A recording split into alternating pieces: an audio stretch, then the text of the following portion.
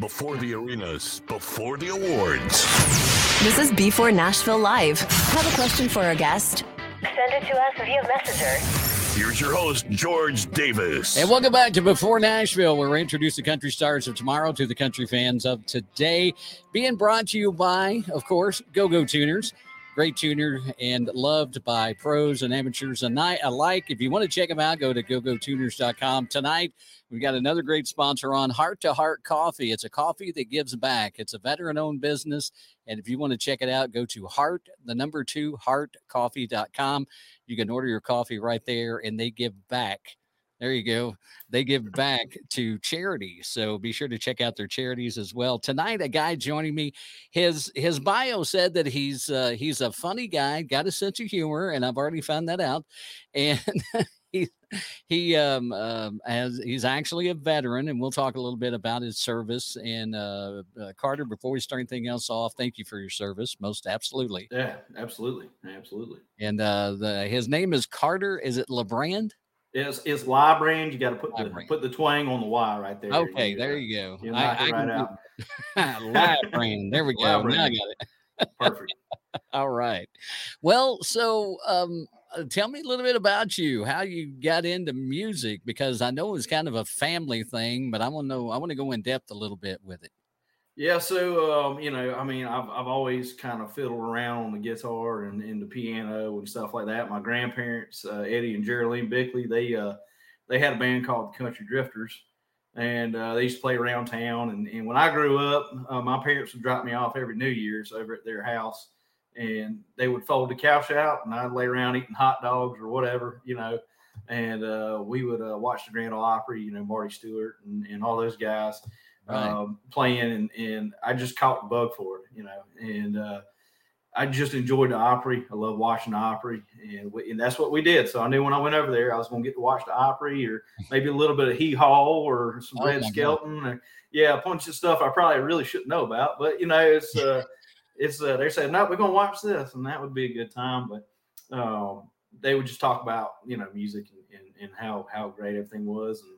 Right. And I just enjoyed it. I love music. I absolutely loved it. And I couldn't stop fiddling with stuff, whether it be some type of musical instrument or beating on the dash or, whatever. That's pretty much how it all kind of manifested, I guess, for me in a sense. Right. He's already shown his sense of humor because he said fiddling around with the guitar and the piano. Yeah. That's a true statement. But growing up in now you're from South Carolina? Right, that's correct.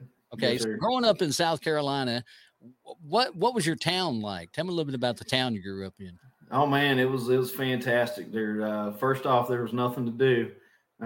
It's we didn't have a stoplight. We got one recently, so now we are a one stoplight town. But really, there's not a whole lot around here. You do all the basic stuff, like go steal road signs and stuff like that. Hope that's never done it, man. Never. Hope that's not on the record. I'm just saying, just hypothetically speaking. Right. But yeah, it's we'd sneak off and maybe smoke a cigarette here and there, or put a chew in and hang out, or do a bunch of stuff we weren't supposed to do. But we just enjoyed it, and somehow or another. But fishing, hunting, at the end of the day, I'm fooling around. But fishing and hunting, and playing the guitar, that's where I found my solace was just playing music. And, I started playing guitar when I was 12, and my dad would, other than my grandparents, my dad would play a little bit, and he'd play like the House of the Rising Sun like 20 million times over and over again. And, kind of wore me out on that one. But I would sit there and watch him play, and I just, there was something inside me. I just couldn't not try to figure it out. So, right. But I think that Christmas I came home, and there was a guitar waiting on me. So that was when the whole guitar venture started, more or less. So other than hunting and fishing, or hanging out with my buddies, it was pretty much playing music and singing. Right. 91 F-150, cruising down the road, radio all the way up. Everybody could hear it the next town over, and I was singing at the top of my lungs. That's pretty much how it went. So Leonard Skinner, was Give Me Back My Bullets was the first album I had, and man, I was getting after it, man. I was getting after it.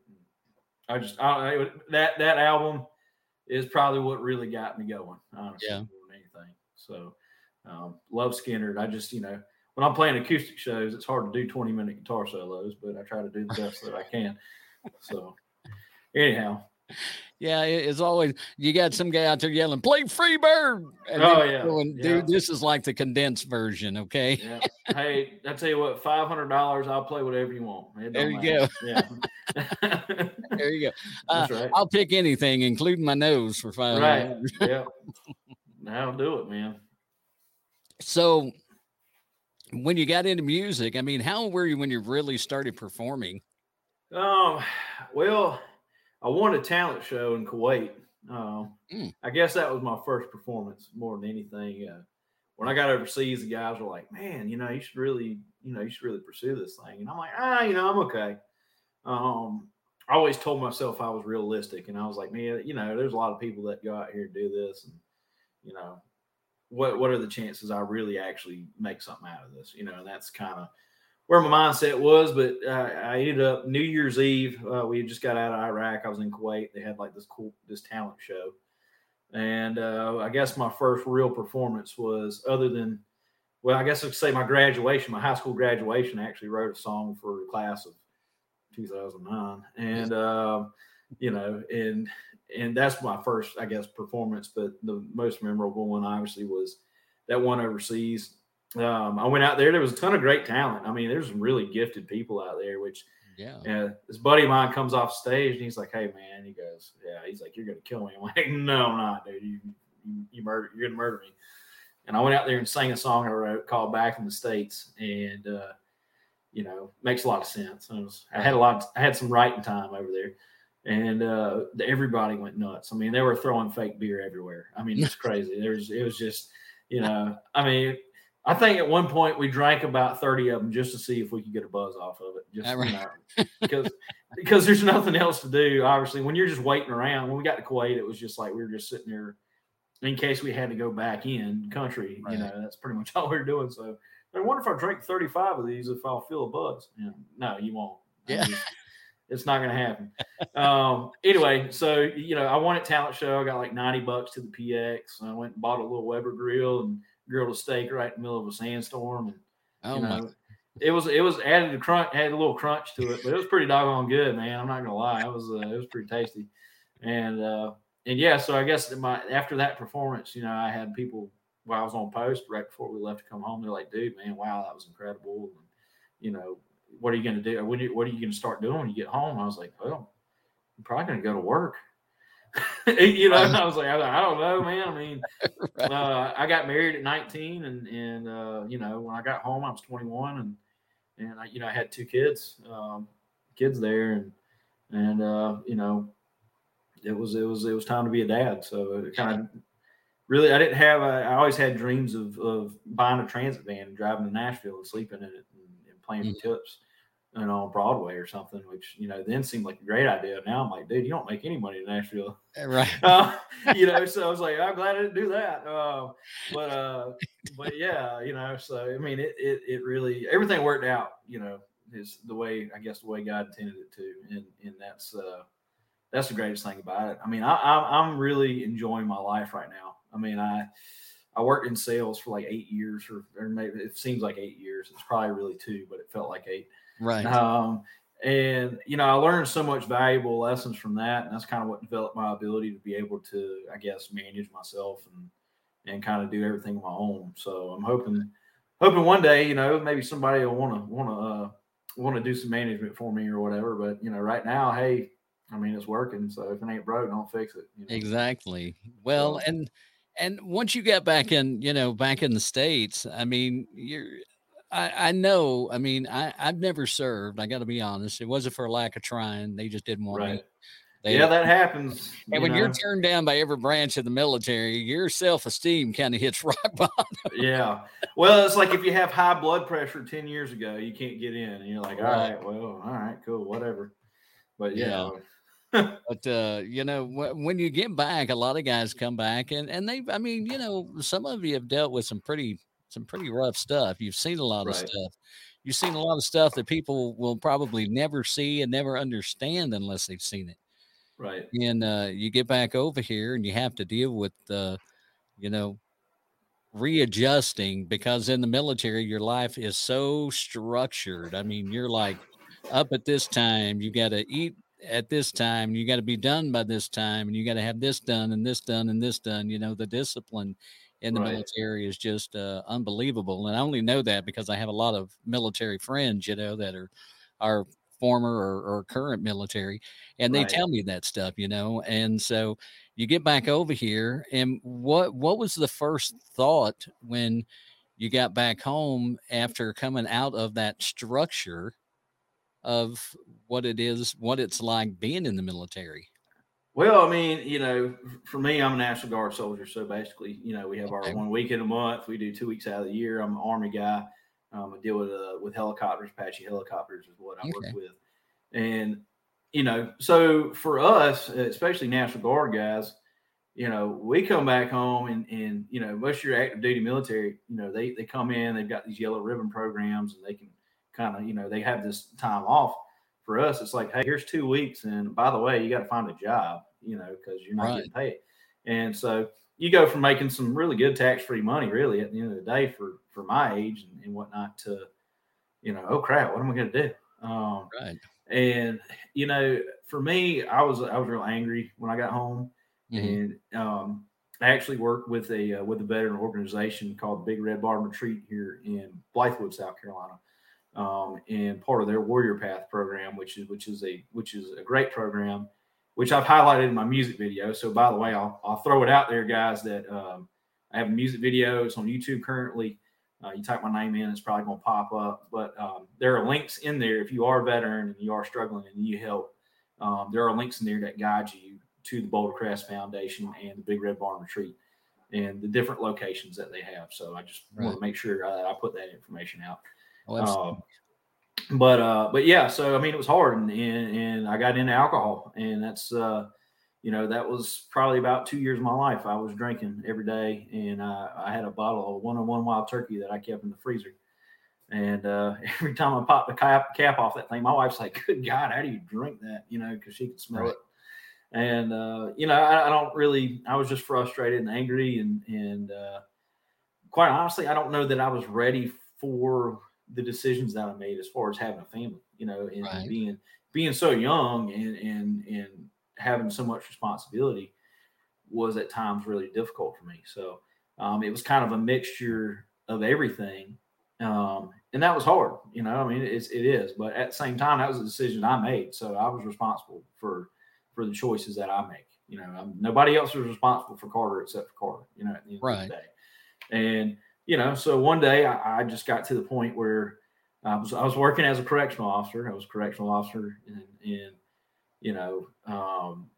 I got to the point where I was like just struggling. And it was funny because one day I had an inmate came up to me and he was started asking me about Bible verses, and I'm not shy about my faith. I'm a firm believer in Jesus, and that's the way it goes. And that's if people believe that way one way or another, it doesn't matter. For me, that's just where I'm at. Right. And it was funny because this inmate came up to me and asked me about Bible verses. So I was like, okay, yeah. I was like, well, he's like, do you know what this means? I was like, no. So I went home and studied. And then the next day I went back to work. I had another inmate come to me. He's like, hey, man, do you know anything about this Bible verse right here? And I'm like, what is going on? So I started going through this phase. And like for literally 2 weeks straight, I had an inmate come up to me every day and ask me about certain Bible verses. And then it turned out after in those 2 weeks, every single one of those matched up together. So I honestly wish I would have like wrote them down or something at some point. I didn't, but it was like all talking about the same thing, about struggling and getting better and stuff like that. And I was like, well, okay, well, something going down here. You know what I mean? So, and that was kind of a turning point in my life. I started going to the VA, and they were just like, here, take these pills. Oh, those don't work. Here, take these pills. Oh, those don't work. Take these pills.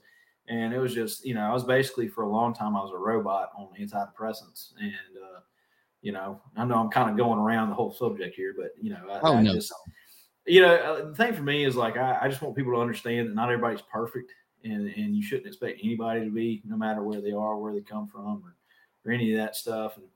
And I struggled a lot, and there's a lot of veterans who do. And I'm trying. At the end of the day, my goal with the music, number one, I love music.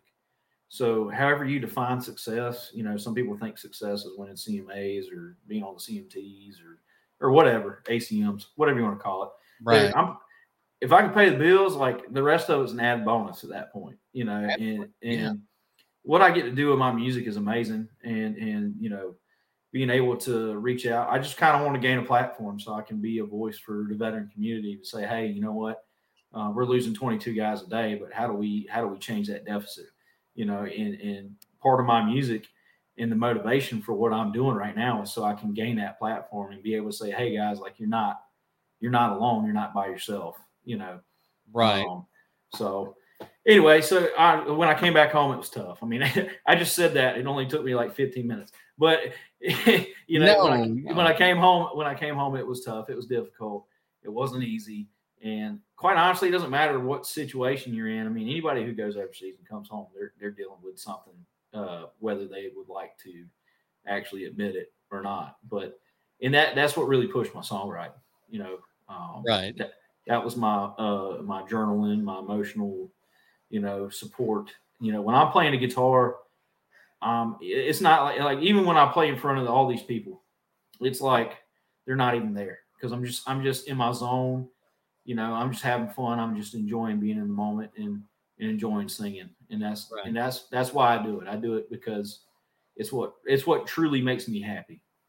Right. So other than my wife, and no, I wasn't paid to say that. Right. So. Well, oh, come on.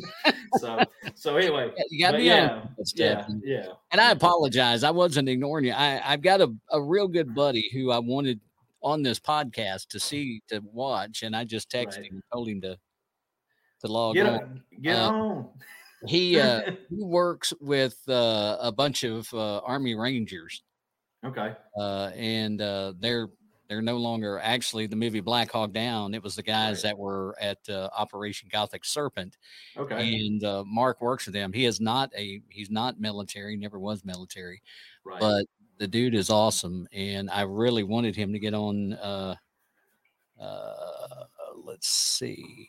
Well, that's understandable, right. Man. Yeah, I wanted him to see this because some of the stuff you were saying, Mark is a motivational guy, and he has worked a lot with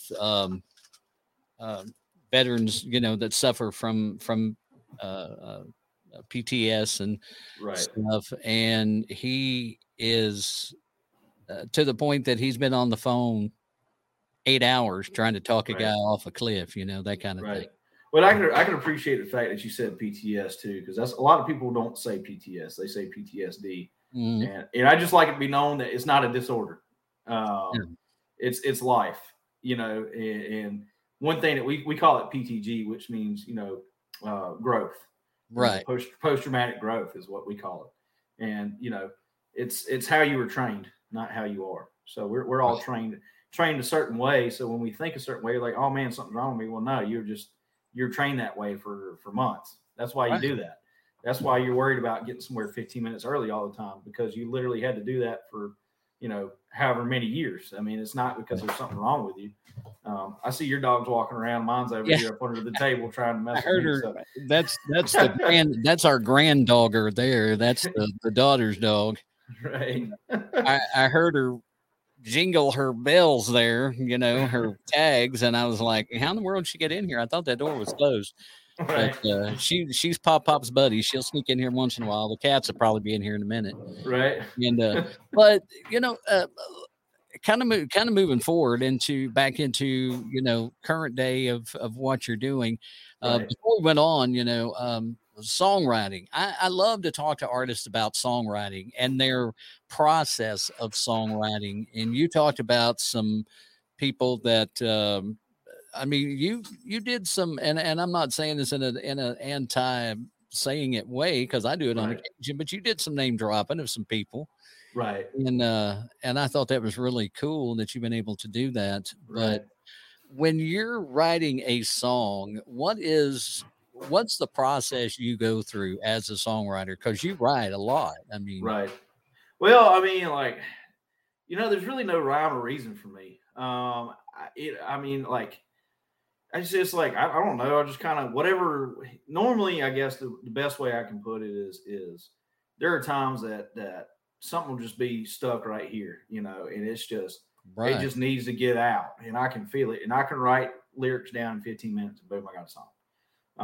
And I write different songs for different reasons. Mhm. But for the most part, I'm a life writer. I always try to find a way to connect back to my own personal experience because I feel like that's the best way to convey.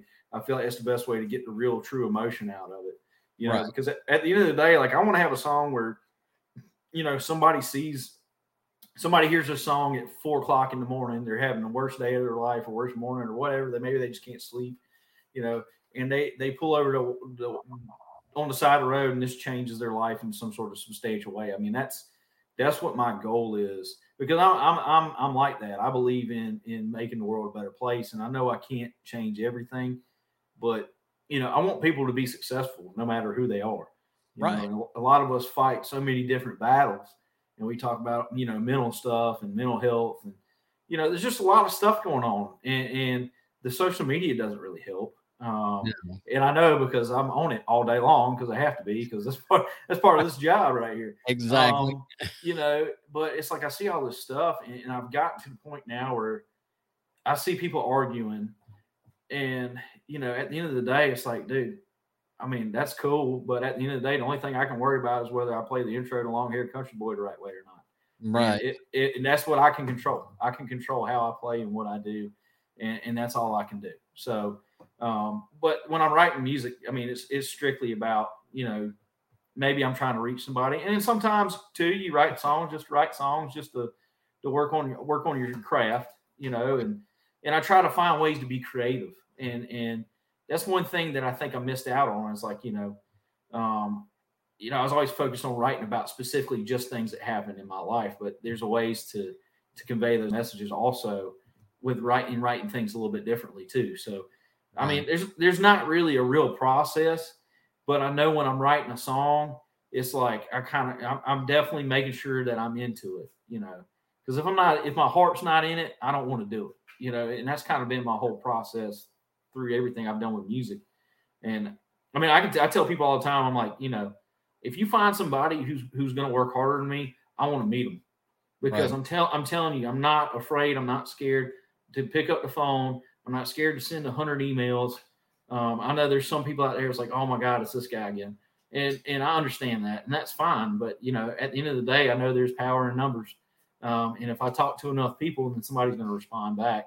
Right. But, I that's the kind of drive that I put into it. And I don't think twice about it, because at the end of the day, like this is my livelihood. This is how I make money. This is how my drummer Steve makes a living, Right. And at the end of the day, I've got band members that I don't want to have hired guns all the time. I want to have guys that are going to stick around and that are going to be a part of my crew. And Steve, who's also a vet, he's a Marine guy, is one of the greatest people that I know. And at the end of the day, like that's being surrounded by those people and being able to write and be around those people is what makes me where it puts me where I am, Right. And I couldn't do anything that I've done in my life without the folks that I've met, especially the past half a year. I mean, it's been crazy, man. I never expected any of this to happen, any of these things to go down. But, if the door keeps opening, I'm going to keep running through them, Absolutely. But the songwriting for me is like I said, it's from the heart. It's a heartfelt thing, and I try to make it. I try to be lifey, And sometimes you got to write a drinking song or a party song or whatever, and I can do that now. I've learned how to be creative and kind of take myself back in time to a spot where I was in that position and write a song about it, But I like to connect it in some way, shape, or form to events through my life because I feel like that's where I get the most value, from that. So Well, and that's one of the things. I mean, I've always said this about country music because country music is probably the most truest to life music genre there is. Right. You know, so many artists in country music write. I mean, you write what you know. You Right. know, I'm not going to be able to go out and write a song about, you know, being overseas in a war zone and dealing with stuff Right. like that. And I'm not a songwriter, so I probably ain't gonna be able to write about a whole lot of nothing. Right. But I can write about, like my, farming. My father-in-law owns a farm, and how he puts his heart and soul into it, and I see that, and stuff like that, and just family and things like that. Those are the things I know. That's what you write about. But every song Right. you write connects to somebody. Right. Whether it's a good time or it's a song like you know, uh, just something else that you've written, it's going to connect to somebody. You can't help it but connect to somebody, Right. because that's what it's all about. I mean, they just, um, I've got, sorry, I was trying to switch over here. All right, no, you're good, man. There we go. There we I go. see squirrels all the time. They get me all the time. Can't Well, get I away from them. was getting ready because I was trying to lead into playing your single, and my mixer here is not one to cooperate, but it is now. Right. But I mean, with what you have dealt with, you have a lot to share with people, and the thing is that you can come at things from an angle that will reach a lot more than 1,000 people, Right. or 2,000 people. After the last month or so, we've got 2,400 troops coming back Right. from Afghanistan, and unfortunately 13 of them won't be. Right. And that's a whole nother soapbox I won't get on, but Right. And I don't think I'm allowed to get on that one, but yeah. No, I'm picking up what you're putting down there. So, yeah. So I mean, it's uh, those guys are going to have something to connect to, and it may be a song of yours that they latch on to and they hold on to, that quite honestly could keep them from being one of those 22. right. You Well, know, and that's the thing is don't be a statistic. We say it all the time. It's cliche, but you can't just say that. right? And the thing is like most people don't like. I run into guys all the time, and I'm like, hey, if you need somebody, like, call me. I don't care what time it is or what you're going through. Here's my number. Call me. I know there are valuable resources, that I can get you in touch with, or or I can call the right people that may have a better idea than me. But exactly, and that was kind of the premise behind making, the music video for "I'll Be Right Here," which has been, that song has been a blessing for me. I wouldn't be where I am without that song, and I tell the folks that wrote that song, because I didn't write it. I wasn't a writer on it, but the thing is, and I was so against that at first, because I was like, I'm only gonna put out music that I write on. Right. But one thing that a lot of people don't understand is there are some folks in Nashville that are really good songwriters, but they're not artists.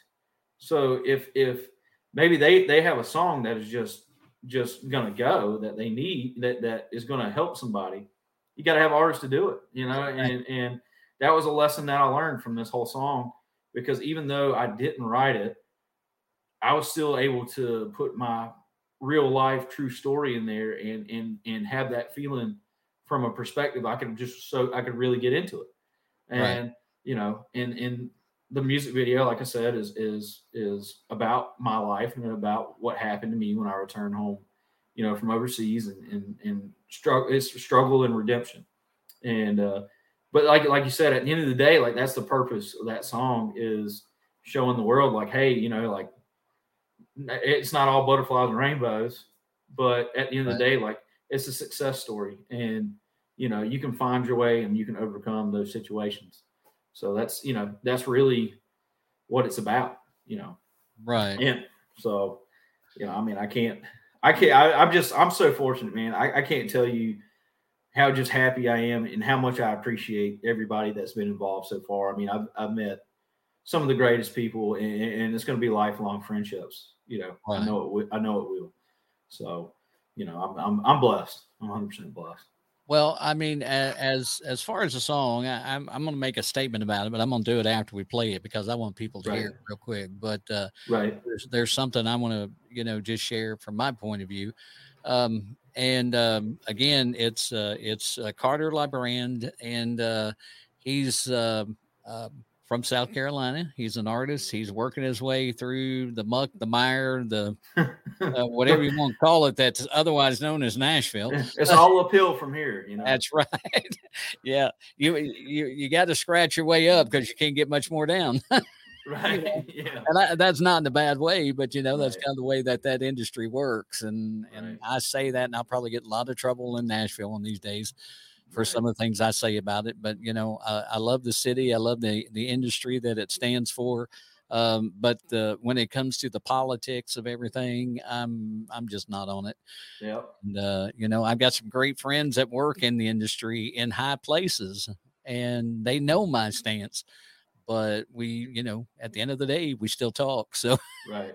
Yeah. At the end of the day, you still got to be able to be friends, no matter what your thoughts or beliefs are. And exactly. That's why I'm a 360 guy. I worry about the things that I can control. And, I'm not trying to tell somebody else how to live their life, because that's not my job. My job is to play music and write songs and try to make tens of dollars while I'm at it. Right. And and that's all I can do, man. So that's where I'm at on that. I love that tens of dollars comment. That's funny. That is funny. Yeah. We'll get back. I may say something about that later because I read something the other day. I want to bring up about that because it's true, people. If you don't think it's true, get in the music industry. You'll change your mind quick, fast. Find out real quick. Yeah, you sure will. So we're going to get on to Carter's music, and this is a song that you actually said was. We'll come back to the writers after the song. I want to hear it. This is Carter Lybrand. It's called "I'll Be Right Here." Is the name of it. I got that earlier. You got it, man.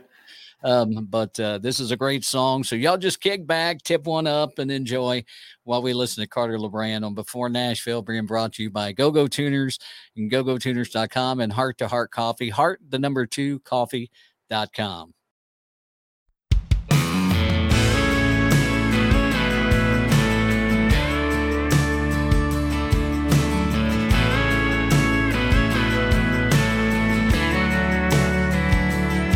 Baby, I know you gotta go, and I won't stand in your way. You've got your reasons for leaving. It don't matter who's to blame. If the shine on your new life ever starts to fade, just remember that interstate, it goes both ways. If you ever get lonely and you can't sleep and you're wondering where I've been, if you ever hit rewind, I'm back on your mind. Missing us starts creeping in. I'll be right where you left me, drinking this wish you'd come back beer. If you ever get tired of being there, I'll be right here. If that Fort Worth red dirt just ain't gonna work, or if that whiskey from Tennessee can't erase what we were, if those Vegas strip lights don't seem so bright, if the dice you roll in Reno don't fall right, ain't you get lonely and you can't sleep 'cause you're wondering where I've been. If you ever hit rewind, I'm back on your mind. Missing us starts creeping in. I'll be right where you left me, drinking this wish you'd come back beer. If you ever get tired of being there, I'll be right here.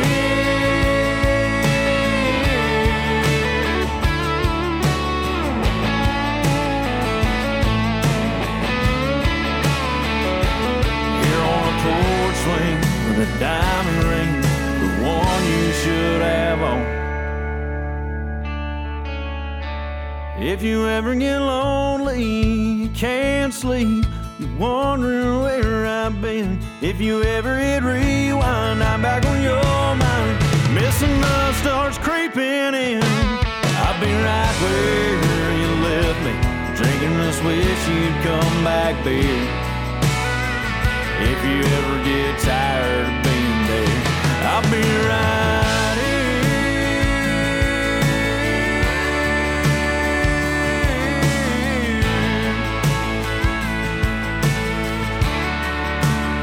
I'll be right here.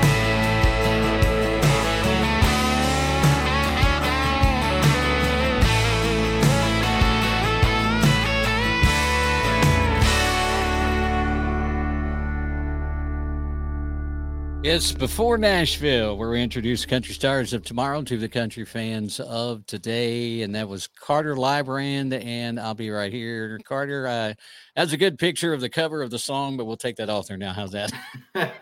Well, that one got a better side of my face, but it's whatever. I'll take it. So the song itself, I mean, you talked about how you weren't a writer on it, but the emotion and all that you put on it, you could not tell. Right. And that's one of the things that I really enjoy is the fact that you can, as an artist, you can fit into the song that somebody else writes, even though you want to do your own music, Right. Absolutely. Yeah. I mean, that's kind of, that was really my number one goal. And, my producer, Ryan Yeomans over at the Amber Sound, he was like, hey man, he's like, I know you want to kind of do your own stuff. He goes, but he's like, really, he's like, I've got some good fan building tunes, and that's the goal is you want to get in, there's no reason to release an EP or an album or any of that stuff because some of these guys, they make that mistake. They go, well, I'm going to drop an album.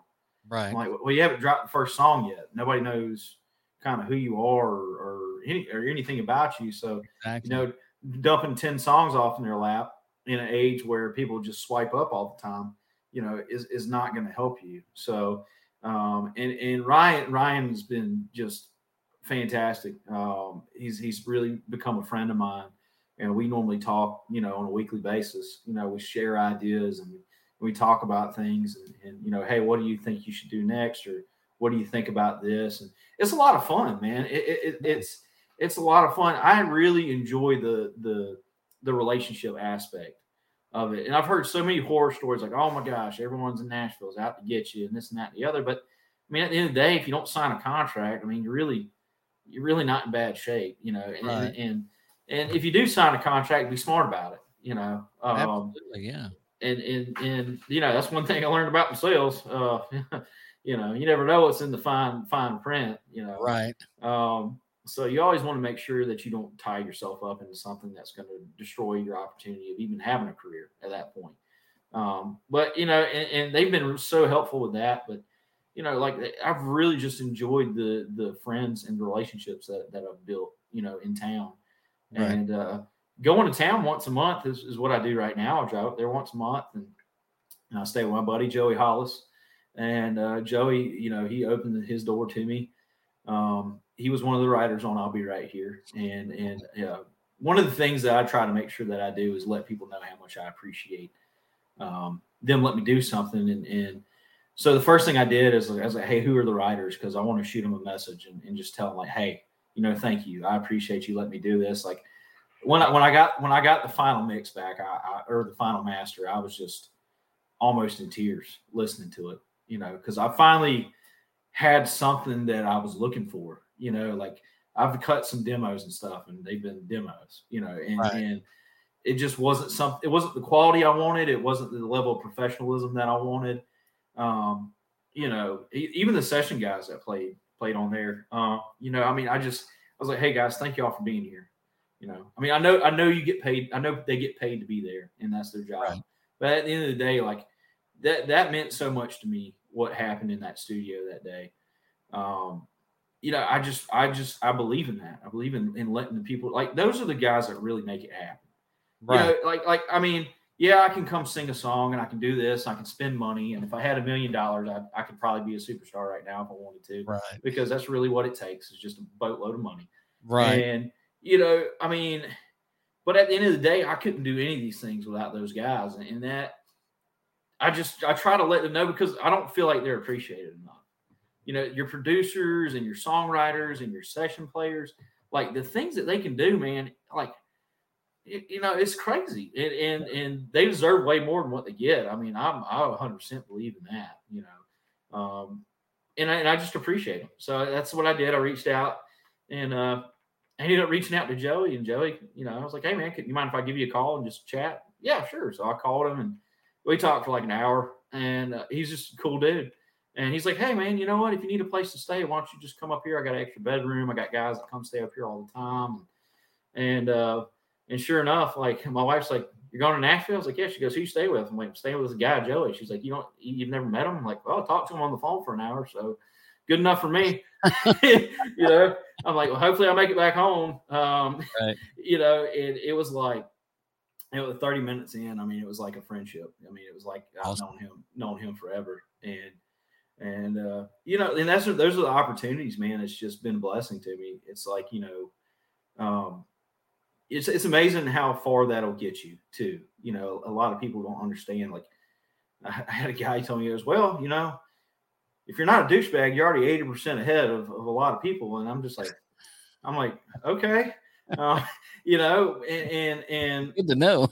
yeah, well, I was like, I mean, I'm just here for the music, man. That's what I'm here for. I mean, I want to make money.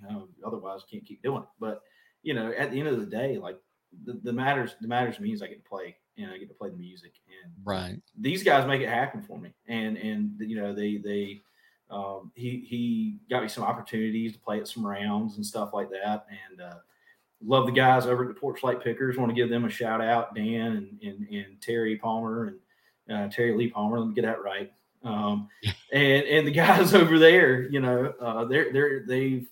they've had me in on a couple rounds, and Chris, the owner of the local over there, is a great guy. And I enjoy going there and playing, and I appreciate the fact that they've let me come in there and play some rounds and kind of start getting my feet wet, in Nashville. So like, it's been great, man. And I just, like I said, I want to let them know I appreciate it. And I'll tell people all day long, like, hey, I appreciate everything that they do, Right. And because at the end of the day, man, that's how I would want somebody to be with me at the same time, treat people the way you want to be treated. And that's how I live my life. I try to have character, I try to have integrity, I try to maintain all of those aspects of my morality, when it comes to that. Right. And that's why I enjoy doing things the way I do. Cause I kind of, right now I'm sailing my own ship. I might be in a Viking longboat, but hey, I'm figuring it out. You know what I mean? I'm trying to go raid the shores or something. But that's how all out that log. yeah. I'm floating, so I ain't sinking yet. Good. That's right. So, but yeah, I mean, that's pretty much, I guess, where I can go with that. So, excuse me. Oh man. That drink went down a little bit wrong. Man. That was that off-road diesel. That wasn't the unleaded or whatever. Yeah. No, that's the true stuff there. It ain't fake. I hear you. We don't do the fake, we don't do like the watered down tea in our house. It's real, right. Or we don't drink it. Right. But as a songwriter, what is one song that you have always said, golly, man, why didn't I write that song? Or why could I have not written that song? Oh, well, I can tell you. So there was this song I heard one night. I can't remember what the guy's name was. I love Rider Drowns, man. Mm-hmm. A lot of people get jealous and they go, oh man, well, they ain't that good. Or, people do that. And I think it's ridiculous, because the thing I love about Nashville is that the large majority of the people there are just so extremely talented. So you get to come into this room where you've got all these talented people. And sometimes you'll get somebody on the 6 o'clock round. You're like, God dang, they should be on like the 9 o'clock round, because holy cow, they're killing it. But it's just same situation. It's your first time or whatever. But this guy wrote this song called Two-Story Home. Mm-hmm. And it was just really creative. It was really cool. He wasn't talking about the house being 2 stories, but he's talking about the 2 different stories between the husband and the wife. Right. And he kind of tied it all. It was just really cool, man. I was like, dang, why didn't I think of that one? That would have been a fun one, you know? And so that's just one instance that I can just remember watching, And I really enjoy it, man, because you see all these talented people, and quite honestly, there's people scrubbing toilets in Nashville that should probably be superstars. Oh yeah. But they're not, and that's just how the cards fall, and you don't get to pick those cards. But at the same time, it also depends on how much you put into it. You can't expect everybody to just make things happen for you. And I've been fortunate enough to have some hard work and have some people that make things happen for me in some cases, and I'll take. You got to be willing to take advice and accept help and understanding that you don't know everything, because, dude, I don't know anything when it comes down to it. I mean, I'm just throwing darts at the board, and sometimes I hit a one and sometimes I hit it right in the middle. You just don't ever know, and it's enjoyable to sit there and just see the level of talent that everybody has up that way. So. But as far as a song that I'm like, dang, I wish I would wrote that. That's one of them right there. Right. I wish I knew the guy's name so I'd give him a shout out. I can't remember what it was, but anyhow.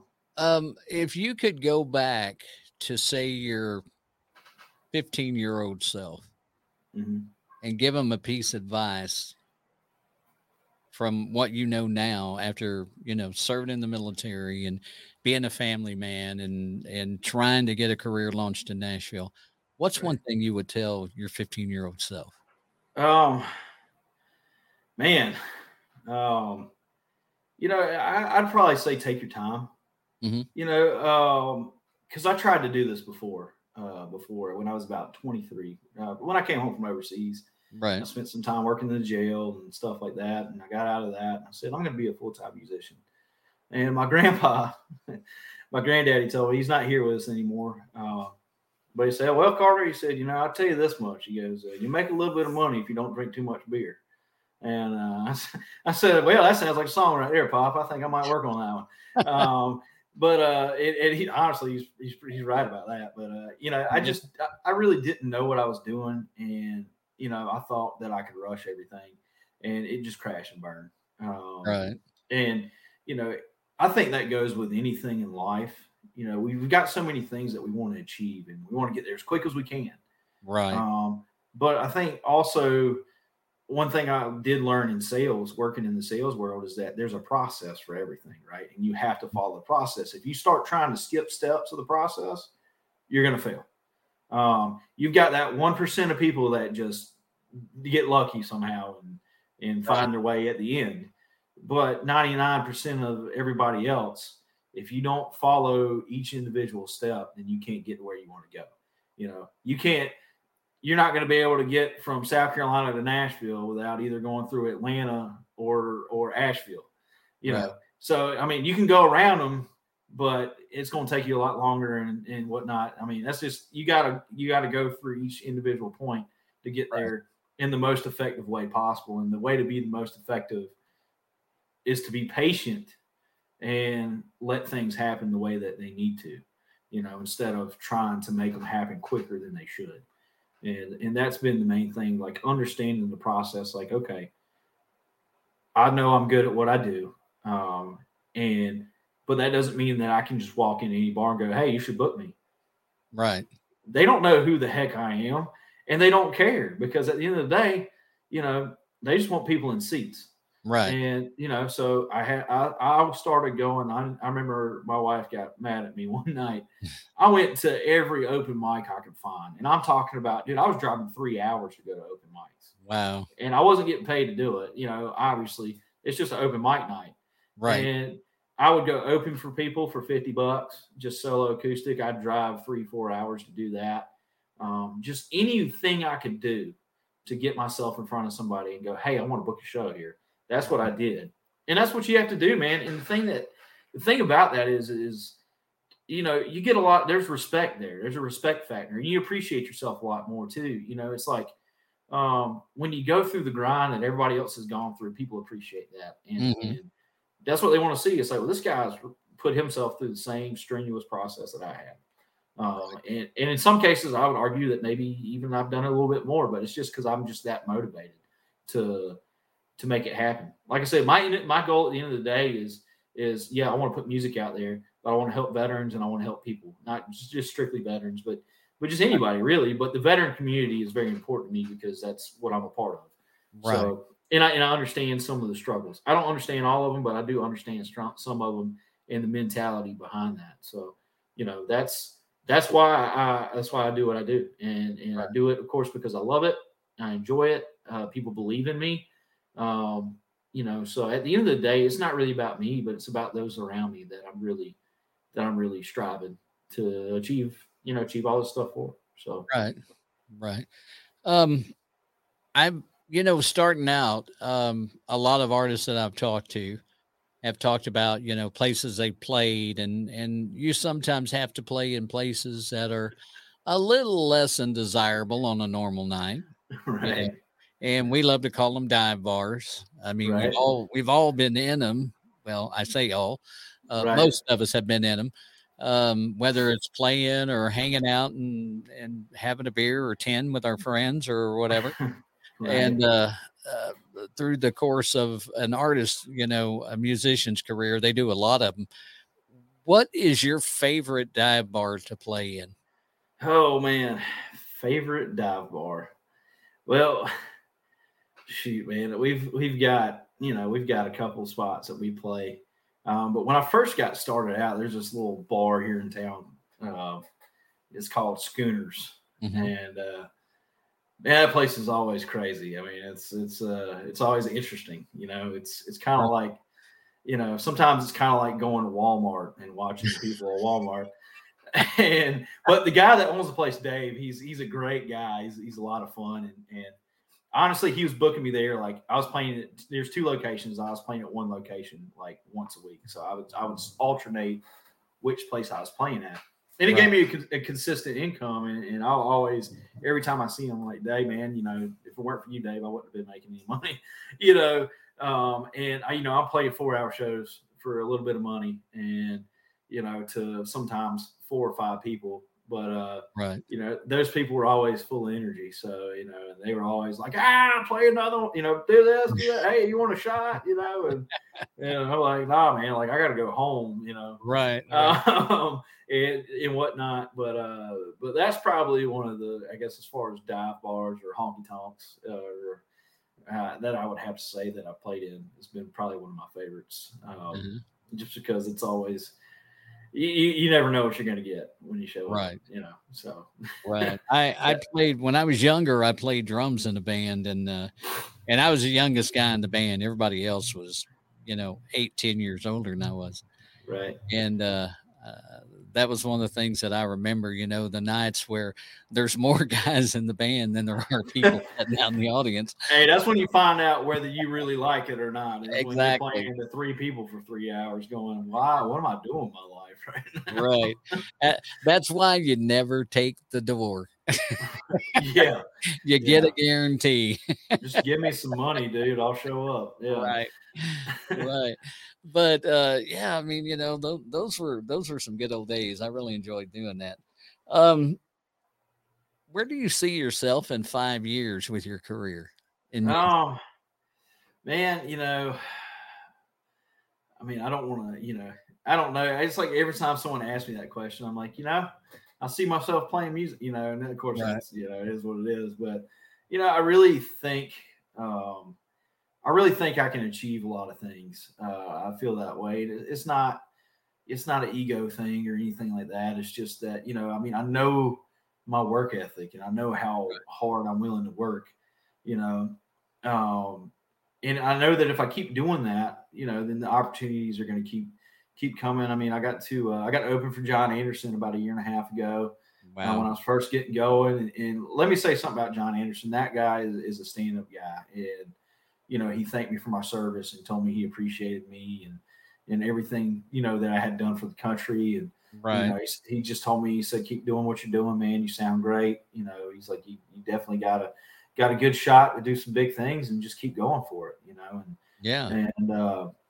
it was great, man. And a funny story about that too is, I never thought it'd be a big deal. I was like, oh yeah, it's John Anderson, right? And next thing I know, he popped up and I was like a 5-year-old kid again. And I was just like, what I do with my hands right now? I don't know. And then I walked over to the trash can, and I had just ate a pork taco, and I was like, man, that was a great pork taco. and they just kind of laughed, and I walked away. But yeah, I was like, I didn't know what to do, man. And that was one of the first situations, because I grew up listening to Straight Tequila Night and swinging, and that's stuff that my grandparents and my parents had listened to, and but it was so cool. It was so cool to run into him and have a conversation with him. And of course, he took a picture with me, and which he was very concerned about his health. He's been through a lot of health things the past couple of years, and COVID was that was a big COVID time. We were fortunate enough, like, we had spray painted circles on the field and stuff like that to make sure, people were far enough apart and things like that. We took off the safety precautions there. And so I was like, do you think that he would mind? And I was like, it's okay if he doesn't want to, but I'd love to get a picture with him. And he came right off stage and took a picture with me. Didn't ask any questions. But then I felt bad, because then this whole mob came in like, hey, sign this, do this. Right. And I was like, oh my gosh. Oh, I started something. Oh my God, I started this. And right. But he was very, very humble, very nice guy. And I'll never forget that moment. So, yeah. I've had the luxury. My day job is in radio, so I've had the I guess it's more the blessing than the luxury, right, of meeting a lot of people, meeting some of my heroes. Even I've introduced Joe Diffie on stage twice before he passed away. God bless his soul, and actually the last time I did was not long after, that he did pass away, and. Thinking about John Deere Green and Prop Me Up Beside the Jukebox and Pickup Man and all those great songs, and getting to talk to him and shake his hand and hang out with him. That's always been great. And when I was starting to play, Restless Heart was a big group, when I was playing in the band, and we just didn't have tight enough harmonies to do their stuff. We tried, but somebody didn't have their underwear on tight enough to hit those high notes or something. But sometimes you need a little extra squeeze for stuff. Right, like exactly. And so I've got to meet them and introduce those guys. And it's just been a lot of the guys from, and I guess the point I'm trying to make is, the guys like Joe Diffie, like John Anderson, like Restless Heart, even though they're not, they're a little bit newer than those other two guys, but guys like Phil Vassar, those guys are so willing to sit down with a new artist that I've seen. Now let me pull back on that a little bit, because I have a lot of the newer guys, and I don't want to say they're not, but I've just seen them sit down with people that have come up and told them they were a singer, and something like this, and just give them a little nugget that they could take with them. Right. And I think that's so cool, when you're talking about John Anderson and stuff and all. And, talking about the future, I mean, your future, if you could have dinner with an artist that's passed, and could have a conversation with him, 2 questions. Number 1, who would the artist be? And number 2, what would the conversation entail? Oh man, artists that I would go back and want to eat dinner with. You talking about people that aren't here anymore, right? Okay, man. Geez, that's a tough one. Because I feel like there's a couple of them that I'd want to just chat with. I think definitely. I think maybe Johnny Cash. I mean, maybe that was too cliche. Either him or George Jones or one of those guys. Yeah. Johnny Cash was a very similar. He was in the military and went through a lot in life. And I think that conversation would just be like, how did you fight through everything that you fought through to get where you were, because I really enjoy I enjoy that aspect of it too. Is like there's a lot of guys that went through a lot, and it wasn't like I said, it wasn't rainbows and butterflies. It was actually a struggle. No matter what point you get to, you're still a human. Oh yeah. Know? And humans have struggles, and that's just the way that it is. If ands or buts about it. And Johnny Cash had a lot of things going on. So, I mean, and I remember when I was overseas, I had like all 3 albums. I remember I'd probably ask him how in the world somebody came up with a One Step at a Time song. Because I don't know why I enjoy that song so much. It's like I was like, man, that's a hell of a car right there. Yeah, it's a 49, 59, 57. All that. Like that was just thrown in. Yeah, I mean that was a cool song, man, and that's one that I would want to ask him about. And another one of his songs that I listen to all the time was "Get a Rhythm." With the Shoe Shine Boy and all that stuff, I mean. I would listen to that, and that's one of those songs where it's really kind of a cool little song, but at the same time, it's like this kid's just shining shoes and happy as can be because he's got a rhythm to him, and that's one song that I look at my life and I go, hey, I'm making music and I got a rhythm, and I'm making the most out of it, and so I guess that would be one that I would. I'd like to sit down and just ask about, and even with him doing that Hurt song, I mean, that guy, I feel like he had some things that he had that he wanted to put out on the table, and a lot of things that he realized, in his older age, which I can appreciate out of somebody, willing to do something like that. So, yeah, I mean, it might be cliche to say Johnny Cash, but I'd have to say Johnny Cash, I think. I'll take it. Yeah, I think that's a good one. Right.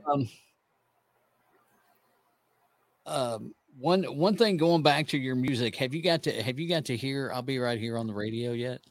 I have not. I am working with a lady out of Texas with Generate Productions. That we're going to be doing some promotional stuff on. We're going to try to get it on your independent stations.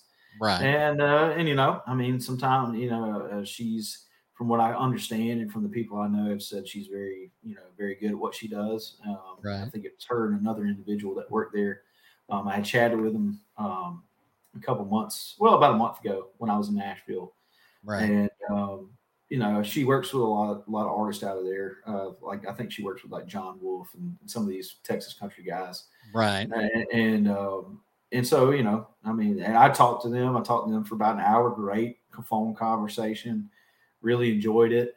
But at the end of the day, yeah, man, I mean, that's what I'm looking for. I'm trying to, I called a lot of radio stations, man. Oh my gosh. Listen, if you knew how many radio stations I called, say, hey, do you take independent submissions? And some, oh yeah, we do. And I had some of them ask me to send in a CD and and stuff like that. But at the end of the day, that didn't really, if you call 100 people, one of them's going to come through. And, I called 200 and I didn't have any of them come through, but sometimes it works that way. And I'll be honest with you, when someone tells me no, I'm like, all right, well, I'm one step closer to getting a yes. So let me go ahead and pick the phone back up and do it some more, man, because hey, that's the way you got to look at it. Because people tell people no all the time. I mean, The Voice told Luke Combs no on the first go. So, somebody feels like an idiot somewhere, I know. Yeah, they do. There's a producer that is no longer with them right now. Yeah, they're like, man, how do we pass on this guy?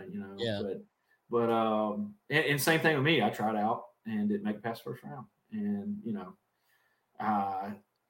one thing I would go back and tell my younger self, since we talked about that already, is that don't matter. Because those shows are they're shows. That's all I'm gonna say. As far as I'm not gonna badmouth anybody. But, right. Yeah, I mean, I just try to follow people who are kind of following the same road as me. Like the guys from Gary and Charlie from the Muscadine Bloodline. Those guys they've been doing it on their own for a while. And they just came out with a song Man Down on 16th Ave or Dispatch of 16th Ave. There's another record Man Down or whatever they said. Right. Which is like I said, you find those people that kind of made their own way and like Tyler Childers or Cody Jinks or, those guys. And there's something to be respected about that. Not saying that if somebody came up to me and said, "Hey, Carter, we're going to give you a record deal," I'm not going to go, "Oh, no, not happening." No. Yeah. I won't do it on my own. Thank you. No, I'm going to look at it. I mean, I'm going to. Absolutely. Now I'm not wearing skinny jeans, but we'll talk about it.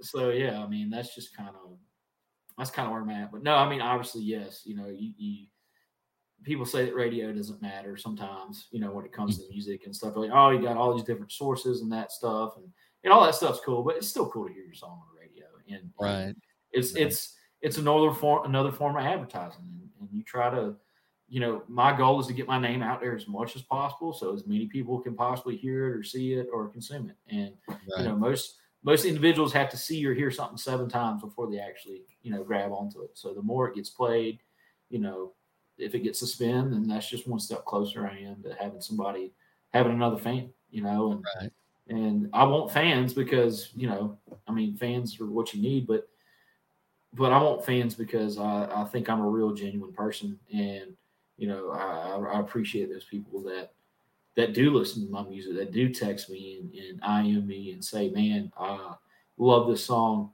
I had my first, cool experience the other night.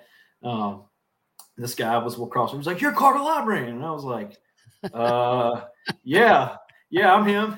He's like, "I'll be right here. That's your song." I was like, "Yeah." He goes, "Oh my gosh, I listen to it all the time. Can I get a picture?" And I was like, right. "Yeah, sure. Come on, dude. Yeah, let's do it." And it was really cool, man. But to know that somebody had reacted that way, right. Like some people are like, "Man, like you're big time." I'm like, "Dude, I still live right here in the regular old house doing regular old things." But thank you, I appreciate it. But it's cool. It's really cool to have that experience. So it's so cool to see when people are starstruck because I guess because of the the industry. I mean, I'm kind of on both sides, but because of being in the radio industry, you just kind of get like, Luke Combs puts his pants on one leg at a time like everybody else, as far as I know, and yeah. He buttons them and zips them up himself. He doesn't. I don't know any other way to put them on. I mean, if somebody else knows, send me a video. Like I want to check that out. You can lay on the bed and put them both in, but I think for the most part, it's one leg at a time. Yeah. But everybody. I mean, they're all just regular people. Now, some of them can be a-holes. I'm not going to deny that. Yeah. Their personalities are not friendly. Met a few of those, yeah. But for the most part, they know where they came from, and they never forget where they came from, and they know that this is one thing that if I could stand in front of every artist in Nashville, and this is where my unpopularity would probably take over, and I don't know that I'm unpopular in Nashville. I probably nobody knows me in Nashville. You ain't that bad, in my opinion. I'll just go ahead and throw that out there for you. Mine would be,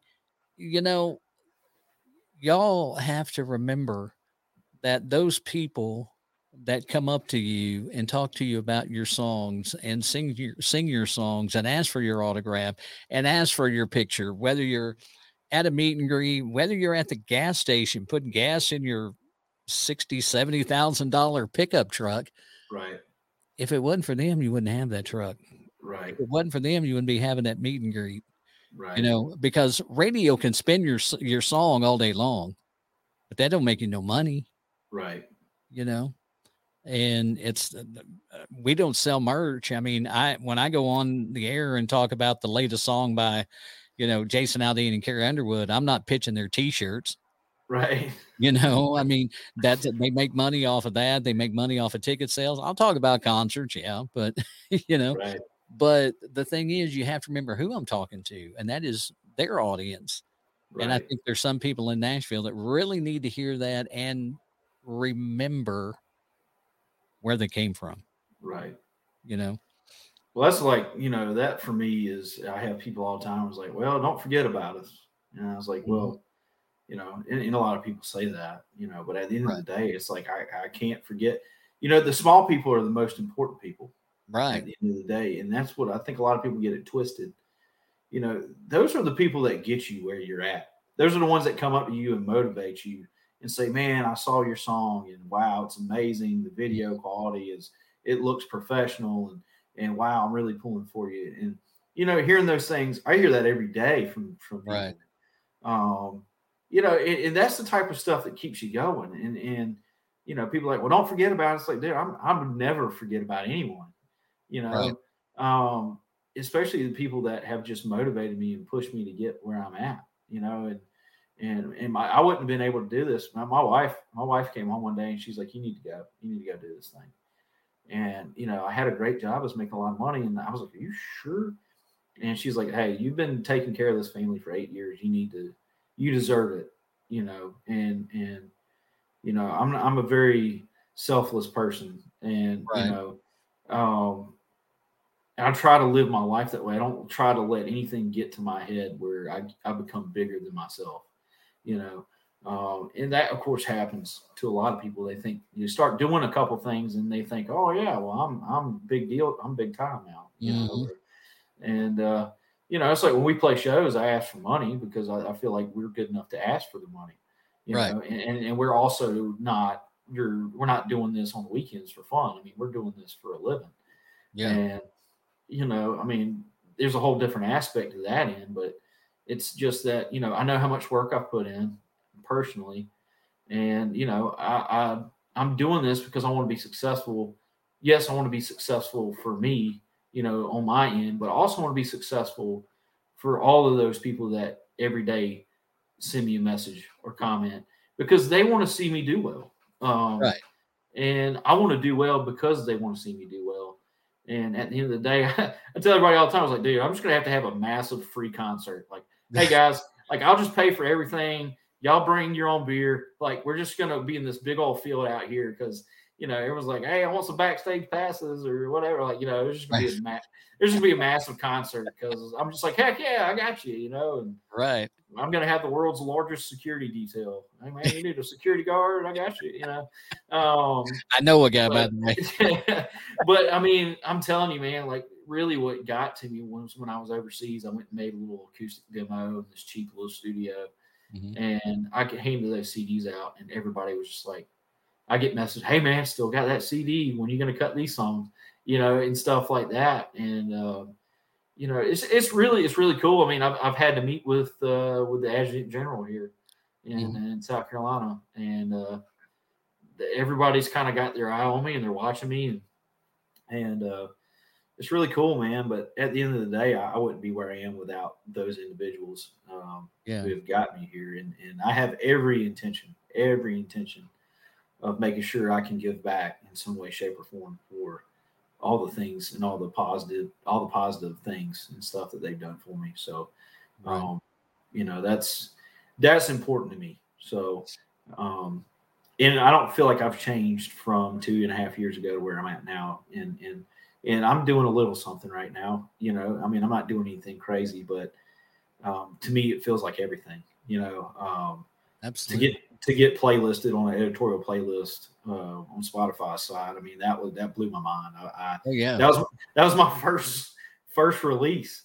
And Joey told me, he's like, man, I got these guys calling me like, how do you do that? And I'm like, I guess I'm living my life right because I don't know. I mean, I don't know what to tell you, man. But I didn't submit it. I didn't solicit it. They just put it on there. I put it on there. I pitched it to curators, and that's all I did, man. And nobody made a phone call. Nobody did anything. Like, I don't know, man. But it's cool because now the song I just released, "Creeping Up on Me," last Friday actually was also playlisted. So right now we've got 2 songs on that playlist, and it's I mean, it's just crazy, man. But it's like, I just appreciate it, so much. I even think I emailed those guys over in Spotify. I was like, you guys are awesome. Thank you so much. Like, I appreciate you and, stuff like that. So, I mean, I really, like I said, my goal, I always try to make sure I let people know, that I appreciate what they do for me, whether I really know them or they're just,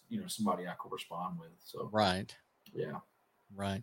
And that's, I mean, that's part of it. You've got to be honest and real. And if you appreciate people, tell them. Right. You're not trying to get anything out of them. You're just thanking them for what they've already done. Right. Yeah. And, I don't go into any situation to that point going, okay, well, if I do this, then maybe I can get this. It's not right. about that. That's just who I am. So, right. Hey, thank you. I appreciate it. I'm not asking you for anything. I don't want anything in return. I just want you to know that I appreciate you doing whatever it is for me. So, right. And that's a valuable mindset to have, I think. Because don't always look to get something out of somebody. A lot of that happens in town, from what I can tell. There are a lot of situations. Well, maybe if I write with this person, then I can get in the door with this person. And it goes through everybody's mind. I mean, I'm not going to say that I don't think about things like that, but that's not my intention. Right. Like my intention is to get to know an individual. And quite honestly, I don't care who you are or what point you're at. If I can't get along with you, I'm not going to sit in a room and write with somebody, no matter what stature or what level they're on, because that's not going to create good music. And that's not what I'm there for. I'm there to create good music. And whether that means I write with somebody who you don't even know, or whether that means I write with some of these guys like, Randy Montana or Ray Fulcher or any of these guys that have written all these songs, Chris Stapleton for that matter. I mean, my God, he's written a ton of, they're pretty good. And he's done all right. He's able to buy a small little farm and live his life. He's just a backwoods boy from Kentucky who's, Which prayers to him too, because I know he's dealing with a vocal issue right now. So if y'all haven't heard, y'all throw a prayer up for him. Make sure absolutely make sure the vocal cords get back to strength. Because I love a Stapleton song. For those that don't know, and it's strained. His vocal cords are strained, and he had to. Oh gosh, what was it? I think he canceled 2 of them actually. Yeah, 2 of them so far, and he's hoping to come back. And Chris is not the kind of guy to cancel a show. It's like me. I don't say no very often. Unless I just have a show booked, I'm not going. Some people go, "Hey man, can you play a show?" Yeah, when is it? Yeah. Oh no, I can't do that date. Or whatever. But yeah, I don't. Right. I enjoy it so much. Like going on trips with the guys is like it's like being in high school again. Right. We're all like different ages. Steve's 52. He's in great shape. He's a bodybuilder. And he's just so positive, but we have a blast. I mean, it is so much fun traveling with each other. But yeah, man, that's the thing. We gotta make sure we keep track of everybody. I definitely hope hopefully he gets over that, fairly quickly so he can keep doing what he's doing. Yeah. He's loved by a lot of people and puts out some great music. And oh my gosh, I mean, I got to be honest, I've had 2 opportunities to see him live and I missed one of them. Actually, I missed both of them. Right. And it's just like, that time when I had the chance to go listen to Garth Brooks and hear him, and my daughter had a formal dance that night. And we took the formal dance over Garth, and I know Garth would tell you, that's a good thing to do. That's the right decision to make. Yeah. Right. And it'll come around. I mean, there'll be a day when I run into him, and get a chance, or Chris, right. But it's so, when people know where they come from, that's, and they're hard workers like Chris and like Garth and even like yourself. I mean, how many days a year are you touring? And in a normal year, how many days a year do you tour? Well, right now, I mean, I'm basically playing South Carolina, North Carolina, some of Georgia. I've got some opportunities that are going to be out in Texas come first of the year that I'm currently working on. And of course, once we get the radio promotion together, that'll probably create some more opportunity out in the Texas area, the continent of Texas. Right. So, there's a lot of opportunities out there. I've kind of been kicking around, okay, do we move to Nashville? Do we move to Texas? What route do we go? Right. Because I mean, I've gone up there and wrote some good songs with some people, and I'm like, man, if I could do this like every single day, that'd be pretty cool. And so I'm trying to figure out what we're going to do. I mean, we're definitely there. I don't really want to buy a house right now though, because the market's stupid crazy. But I mean, everything's high and the money ain't worth a darn. So. Right. So it's like all my buddies up there are like, well, you're making money back home, right? They're like, yeah, like I'd stay there for right now, and they're like, just keep coming up here, and scheduling your rights and stuff like that and whatnot. It's cheaper to go once a month. Yeah. So, and I mean, but it's that's basically what I'm doing. I'm playing on average probably two weekends, or playing a weekend every week, whether it be solo or band, which we've really ramped up on the band gigs here the past 6 months or so. So we've been doing a bunch of band gigs, which is what I want to do. I enjoy it. I mean, acoustic stuff's fun. I really make more money playing acoustically. But the band stuff is great because we build ourselves as a team and we're one unit and we work well together. And, if we get in a situation where, we need more people or whatever, because we three-piece it for the most part. I play guitar and lead guitar and whatnot. And so that's, there's a lot of things going on, but, we've got some pedal steel and things like that are in the recording. So if we have to go somewhere and play a bigger show, I've got guys that I reach out to that I'm confident in, and they'll come and play with us and whatnot. Because there's a lot of folks out there looking to play, man. I mean, and that's the thing, is like, hey, just come and have fun. And that's really my goal. It's like, hey, I don't want you to stress, just come and enjoy yourself. And that's, that's the way I approach music.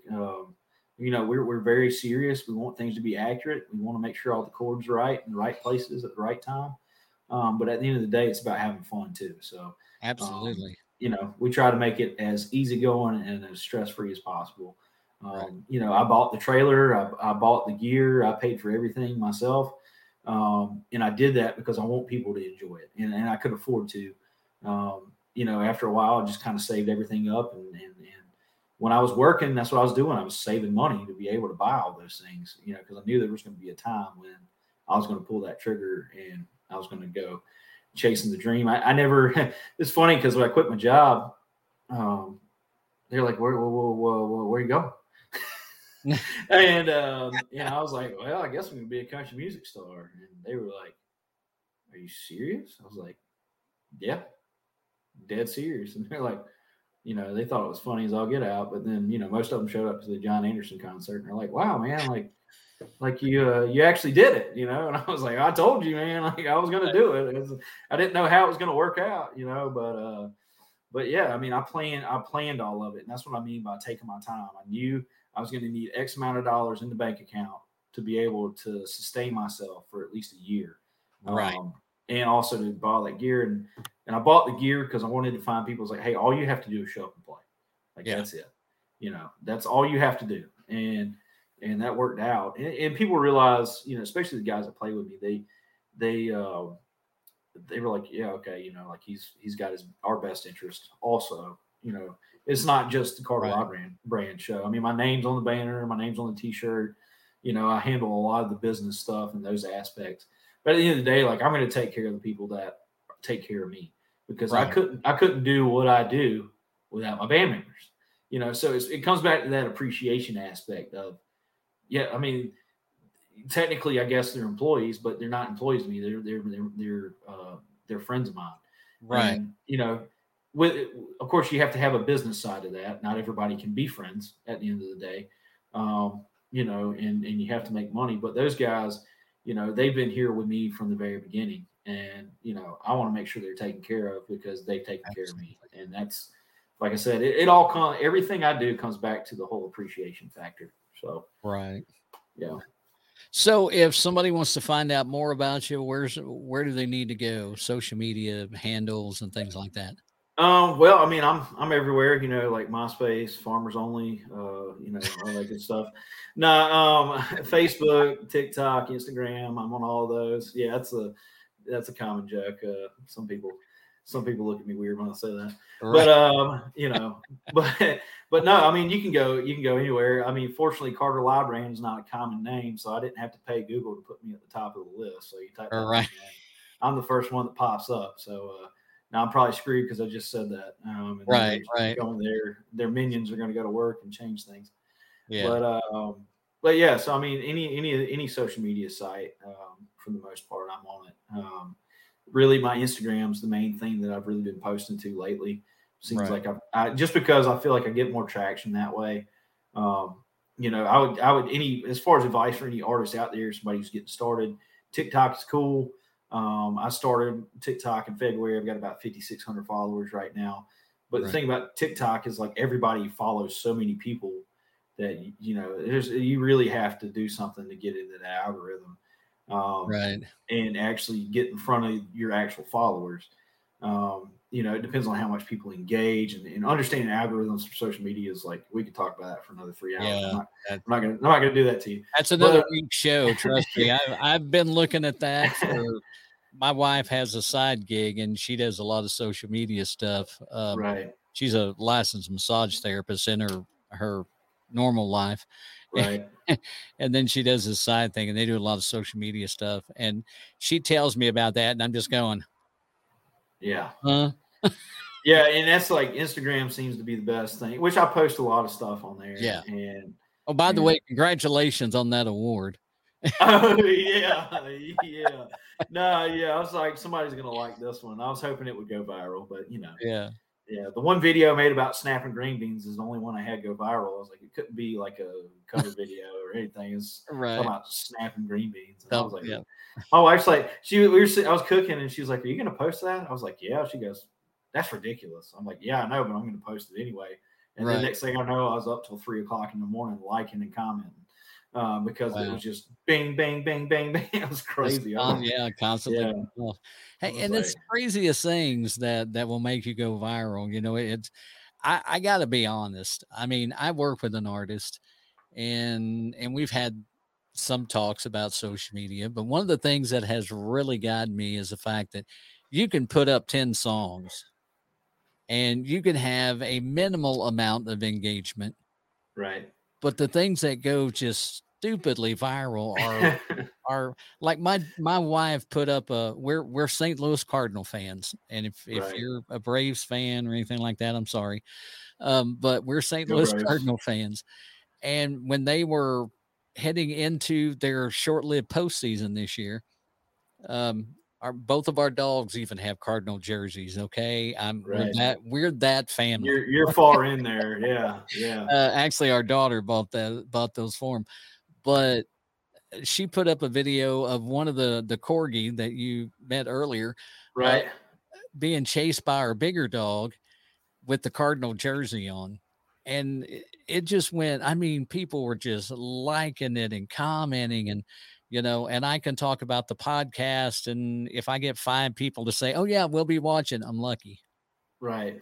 I mean, I'll have a lot of people come on and watch later on, but it's so odd how that works, but you got to do the stuff like snapping green beans as opposed to doing a song. It seems like to get people to like it. Right. No, you see, you got to be creative, and it's the same thing with songwriting. You really got to have a creative mind, and really just be willing to reach into any type of abstract abilities or anything that you have.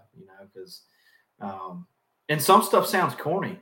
It's like you have these guys, man. They write hundreds of songs a year, and they'll get a cut, and they'll be like, "They picked that one." Right. It's like, but you don't know. You don't know. There's no, like I tell people, the music. One podcast that I do listen to on a regular basis is the Steve Freeman podcast. Oh yeah, I love Steve. Steve's a good friend of mine. I really enjoy Steve's stuff, and I mean, I joined his community and his VIP access, and I really got into him because I feel like we think real similar. We have similar thoughts, and I enjoy his podcast. I enjoyed it a lot, and he finally just got started back to it. He took like a 3-month break, and he moved out to California from Nashville. Yeah, I mean, there's a lot of stuff going on, so I understand. But I just listened to his last one yesterday. But yeah, it's just you there's people out there who have good information.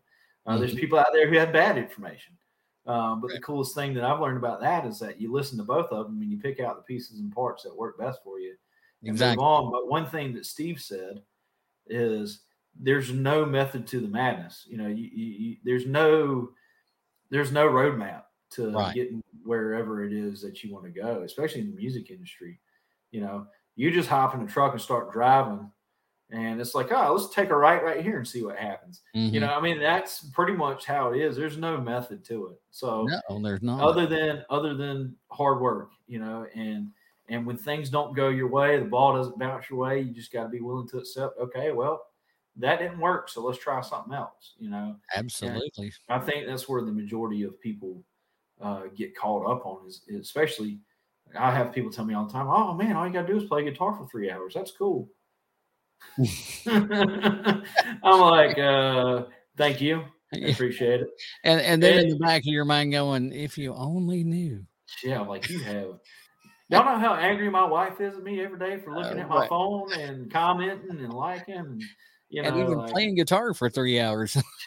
Well, anytime I try to practice, she's like, what are you doing? I'm practicing. This is my job. She's like, well, we got to get this done today. I'm like, oh, well, okay, I got to get some of this stuff done today too. So, but no, she's great, man, and I wouldn't be where I am without her. So, but just people, between being in the military and raising a family and helping with the veteran organizations and doing the things that I do, there's a lot of work involved. And sometimes. I go to bed at 1 or 2 o'clock in the morning and wake up at 6:30 and get back after it, and I burn it at both ends a lot. Sometimes I'm like, dude, I need to chill out a little bit. And then it's like, oh wait, but I can't, because that's not in me. It's not in me to not try to make things work or find a way. And, it's like, it's kind of like playing a strategy game, man. I like playing strategy games because it causes you to have to really think, and it's like a real life strategy game. Like you're like, okay, let's see. I wonder if I do this, if it'll work, or if I do that, if it'll work. It's kind of fun in a sense, sometimes it stinks because you spend, $500 here, $500 there. Let me try this promotion. Let me try this ad, and sometimes it doesn't work out, which is sometimes really is most of the time. But you sometimes you lose more than you make starting out. yeah, exactly. So, but that's part of the I guess algorithm. It's part of the way that it goes. Right. And you got to be willing to throw enough stuff at the wall that something actually sticks. Right. And my wall's covered with all kind of stuff. So,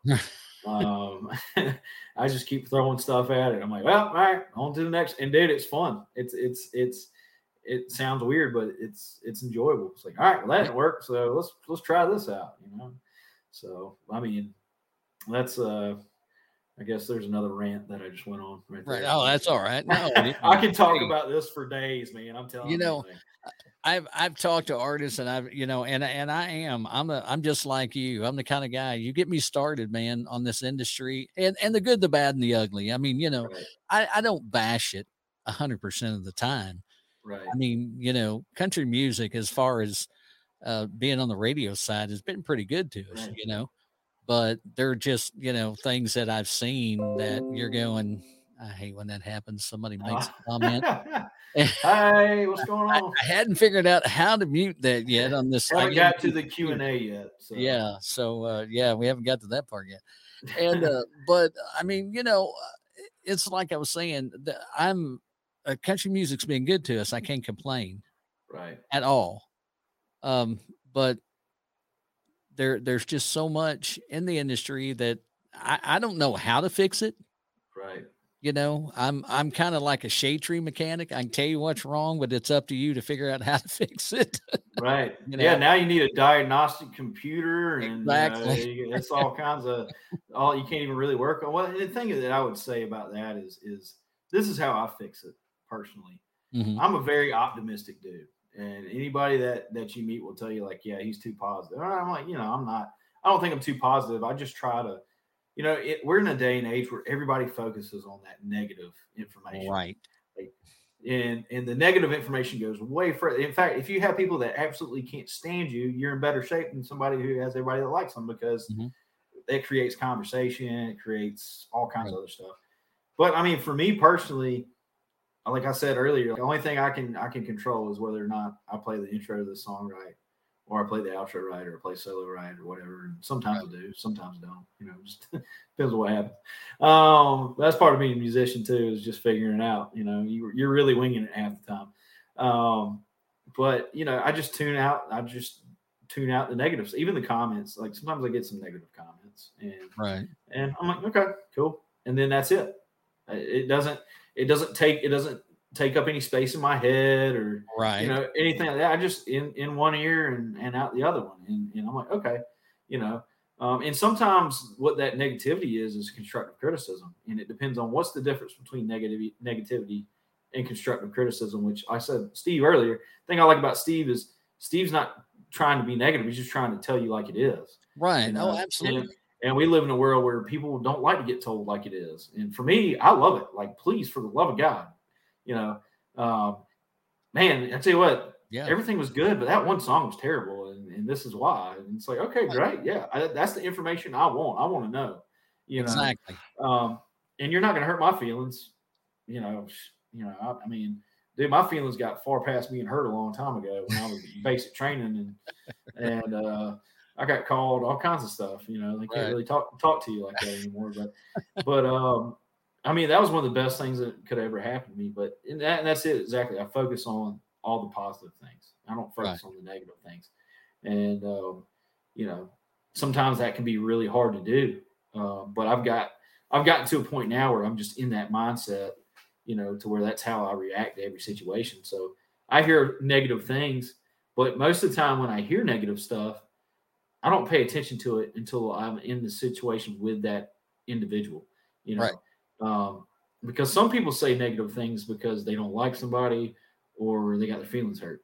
And for me, I like to talk to the source before I start making assumptions also. So, you know, that's kind of where, that's the way I solve that problem. Is I just try to look at the good side and focus on the good side, because whatever you focus on is normally what you're going to be. So if people's cliche, but if you surround yourself with negative people, you're going to be in a negative situation and mindset. If you surround yourself with positive people, you're going to be more of a positive situation. So that's kind of how I fix that, you know, for me personally. Not, you know, that's what worked for me. Right. So, yeah. Well, and you know, you're absolutely right. You know, you got to surround yourself with positive people, because you can have that person that gives you that constructive criticism. You can have a Steve Freeman in your life. Steve, I love you, brother. You know that. I've known Steve a long time. I really have. I'm not just saying that. I've known him for, golly, about 10 to 12 years. Right. I've known him for a long time. First time I met him, he was managing an artist and that he brought to my radio station. And we stayed in touch, and he gives me pointers on the podcast from time to time. And, you know, he tells it like it is. Right. And I can appreciate him too, because I know he uses, you know, I know he'll chat. I got involved in his text message thing. And sometimes it takes a while, but he's reached back out to me quite a few times and gave me some information that was good for me. And I appreciated, you know, hearing absolutely. And I asked him the questions I asked him because I felt like he's going to tell me the truth, you know? So, and that was cool, man. I mean, that's one thing. I've never met the guy in my life, but I feel like if I sat down and had lunch with him, like, it would be a good time. You know, it would. It really would. Just want to throw that out there for anybody else who's maybe considering listening to a podcast or anything like that. Yeah. Obviously, you know, after you get done with b4Nashville, then do the b4Nashville first. Yeah, then you need to listen to Steve. Right. And I can't remember what the name of his podcast is. It's just is it the Steve Freeman podcast? Yeah, Steve Freeman podcast. Because I thought he may have called it something else for a while, and then he just went to his name. But it's like the Empire Network or whatever. Yeah. I think he's got a couple different ones that he actually works with. So, and he's doing a lot of stuff, man, like videography, and he's always been a busy guy. He produces, he's managed. I mean, he's an amazing producer. I mean, if you're looking for a producer and you want somebody that can do you right, Steve will take care of you. He's worked with some fairly decent individuals. And Steve, you've got the address, so just send the check, buddy. Okay. Yeah, make sure you include my half in there. No, I'm just kidding. Right. I'll forward it on to Carter. Don't worry about it. Yeah, there you go. We got you covered. We'll work it out. But I mean, man, it's you're one of those guys that it's not an interview, it's a chat. I interview people, and it's hard to sometimes it's hard to get anything out of them. Right. But I feel like, just like you said with Steve, I feel like we've just sat down to lunch and had a good talk about, life and life in the industry. Like I say, I don't know the ins and outs of the performance side. I know the ins and outs of the radio side. You ask me a question about radio, I can pretty much tell you whatever you need to know. Right. But I'm learning the other side, and it's guys like you that help me out, and I really appreciate it. I appreciate you offering to have me on and talk with me, because I love like I said, at the end of the day, I love people. I love getting to meet new people and getting to know new people, and that's all I see. That's what I'm looking at it as, is I have an opportunity to build a relationship with somebody else, and right. Somebody who understands, kind of where I'm coming from. There's a lot of people who don't really understand the whole aspect of that, and that's not really their fault, but it just is the way that it is, because not everybody does things, the way that I do things, or the way somebody else does them. So, like I said, I appreciate you having me on here. You're more than welcome, and I appreciate you coming on. I mean, I was excited whenever you said, yeah, you'd love to come on, and that's awesome. And if you want to find out more about Carter, you can go to carterlybrandcountry.com. That's the website. If you look right, let me get my hand over here in the picture. It's right there. Right over right there we go. Okay, yeah. Maybe I've had too many. I don't know. No, check out carterlybrandcountry.com. Check him out on Spotify. He's got songs on there, Apple iTunes, Pandora, all that stuff. You got all that covered?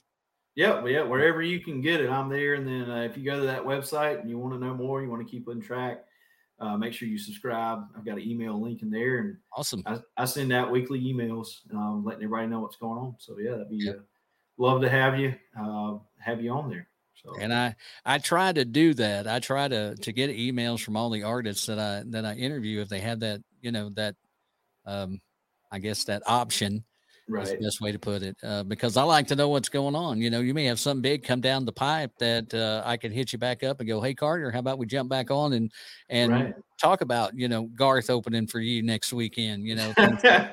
Well, keep waiting on that one. Right. Don't hold your breath, though, because you're not going to make it very far. Well, again, man, it's been a blast, and I've loved talking to you. We've had a good time, and thanks for opening up to us and to the audience before Nashville, and hopefully we'll get to do it again. And that's a wrap. Thanks for joining us. Be sure to follow Before Nashville on all social media and listen wherever you get your podcast. Tune in again for another country star of tomorrow on Before Nashville with George Davis. I'm Kevin Casey on behalf of Worldwide Pants. Have a great night.